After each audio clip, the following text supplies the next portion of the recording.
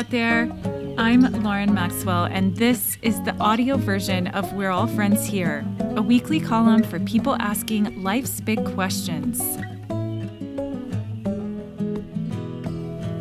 Today, I'm reading you the piece from June 25th, 2022, which is entitled, Dear Self, Rest If You Want To. It's all about the things I'm learning from living a very chaotic year. Let's get started.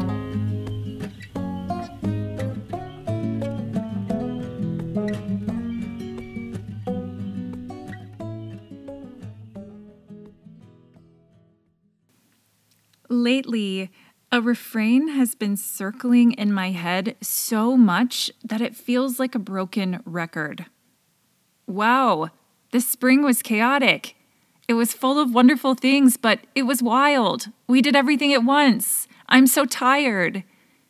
It's like I am trying to process everything we've done, but can't because the world is still spinning around me.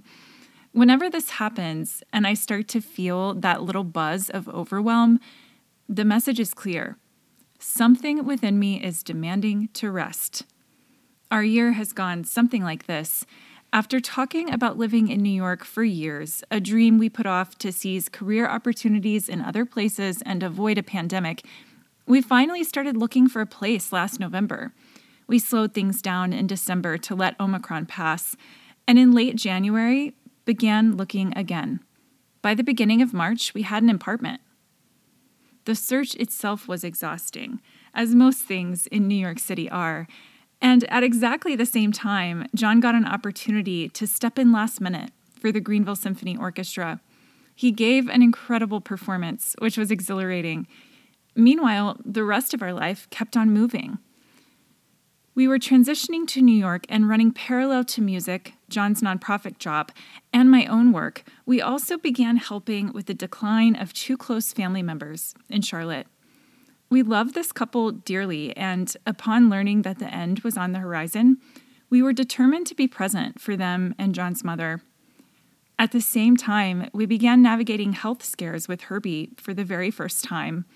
They were serious and lasted for months, which added stress, though he's doing very well now. As the days passed, we only added more to our plates. John's conducting opportunities just kept coming, accelerating to a rate I always knew would happen eventually, but did not expect so soon after COVID. He lost everything related to music, after all, for a year in 2020. We were deeply grateful for every opportunity, which meant that, on top of everything else, he would spend entire weeks in Cincinnati, Kansas City, and Nashville. Meanwhile, we were commuting frequently to the South, both to support family and for John to complete two big music director interviews. Music director interviews are a special kind of beast. They take an entire week and always include a unique combination of social gatherings, school visits, local tours, board member events, donor parties, an official interview, several rehearsals, and a concert. You must talk to everyone, make excellent music, and look good doing it. Luckily, John and I are exactly the kind of people who think a whirlwind week with an orchestra is a very good time. John is uniquely gifted at navigating music director interviews, so watching him finally get to use his entire skill set is fulfilling in its own right.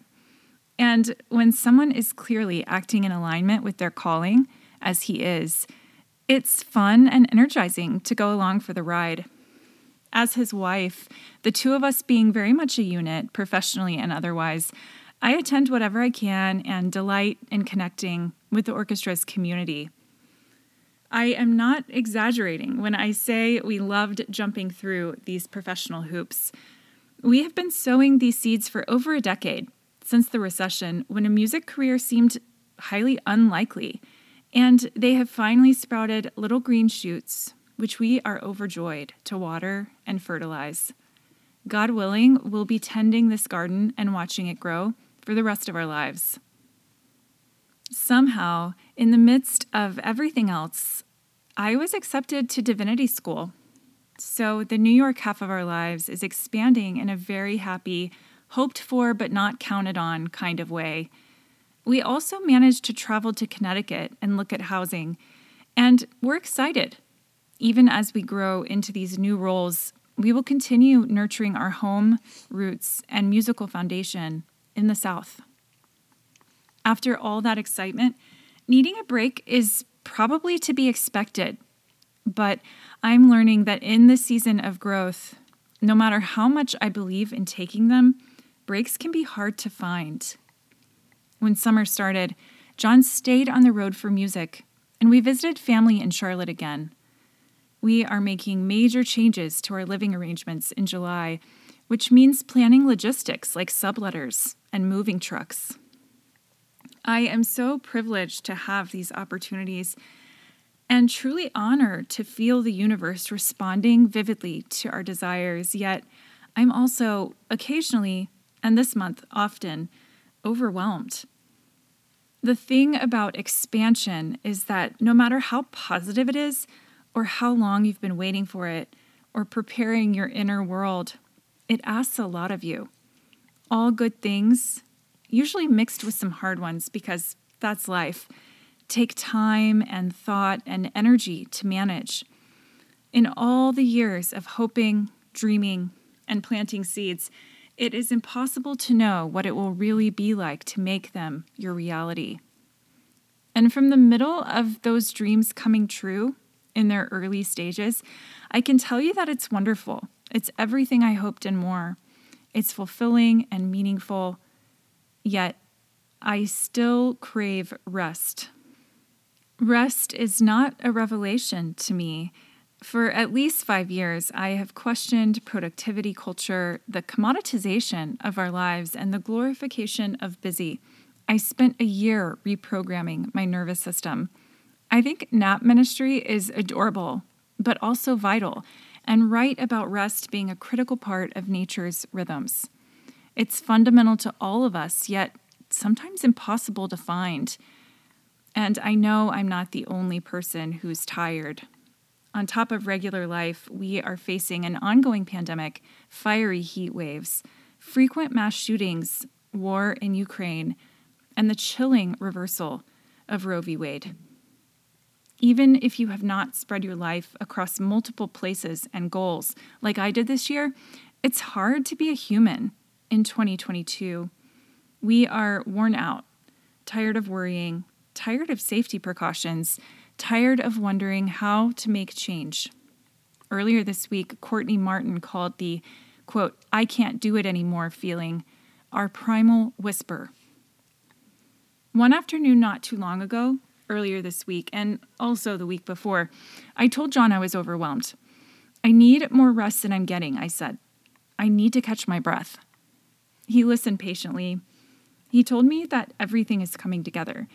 He reminded me that we worked so hard for this. He said I should probably spend the rest of the afternoon reading. He promised a few days in July that we will use to intentionally do nothing before moving our stuff to another new home. "You want to do something with your life," he said. "You're following a calling. It's going to take a lot out of you sometimes. But once you get through this phase, what's on the other side will be so rewarding." I know he's right, and I can't wait to watch it unfold. For everything, there is a season, and after we do some growing, apparently smashed together and lightning fast, we will find more time to rest. Right now, life is ringing. We have things and things and things to do. But first, for the next month or so at least, I have a different kind of priority. I want to bake a cake and jump in a pool and chase the sunset in a gauzy dress. I want long, lazy afternoons. I want to watch reruns of Friday Night Lights with a girlfriend just because I can. Whenever it's possible, whenever it works, I will choose rest.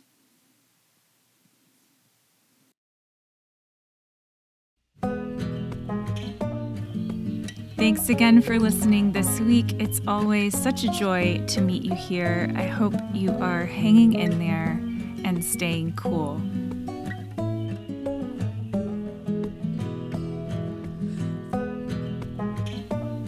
If you enjoy these weekly audio essays, please give us a 5-star rating in your podcast app, invite a friend to listen and subscribe, and send them to laurenmaxwell.substack.com to sign up for weekly essays in your inbox every Saturday morning. I'll see you next time. Take care out there.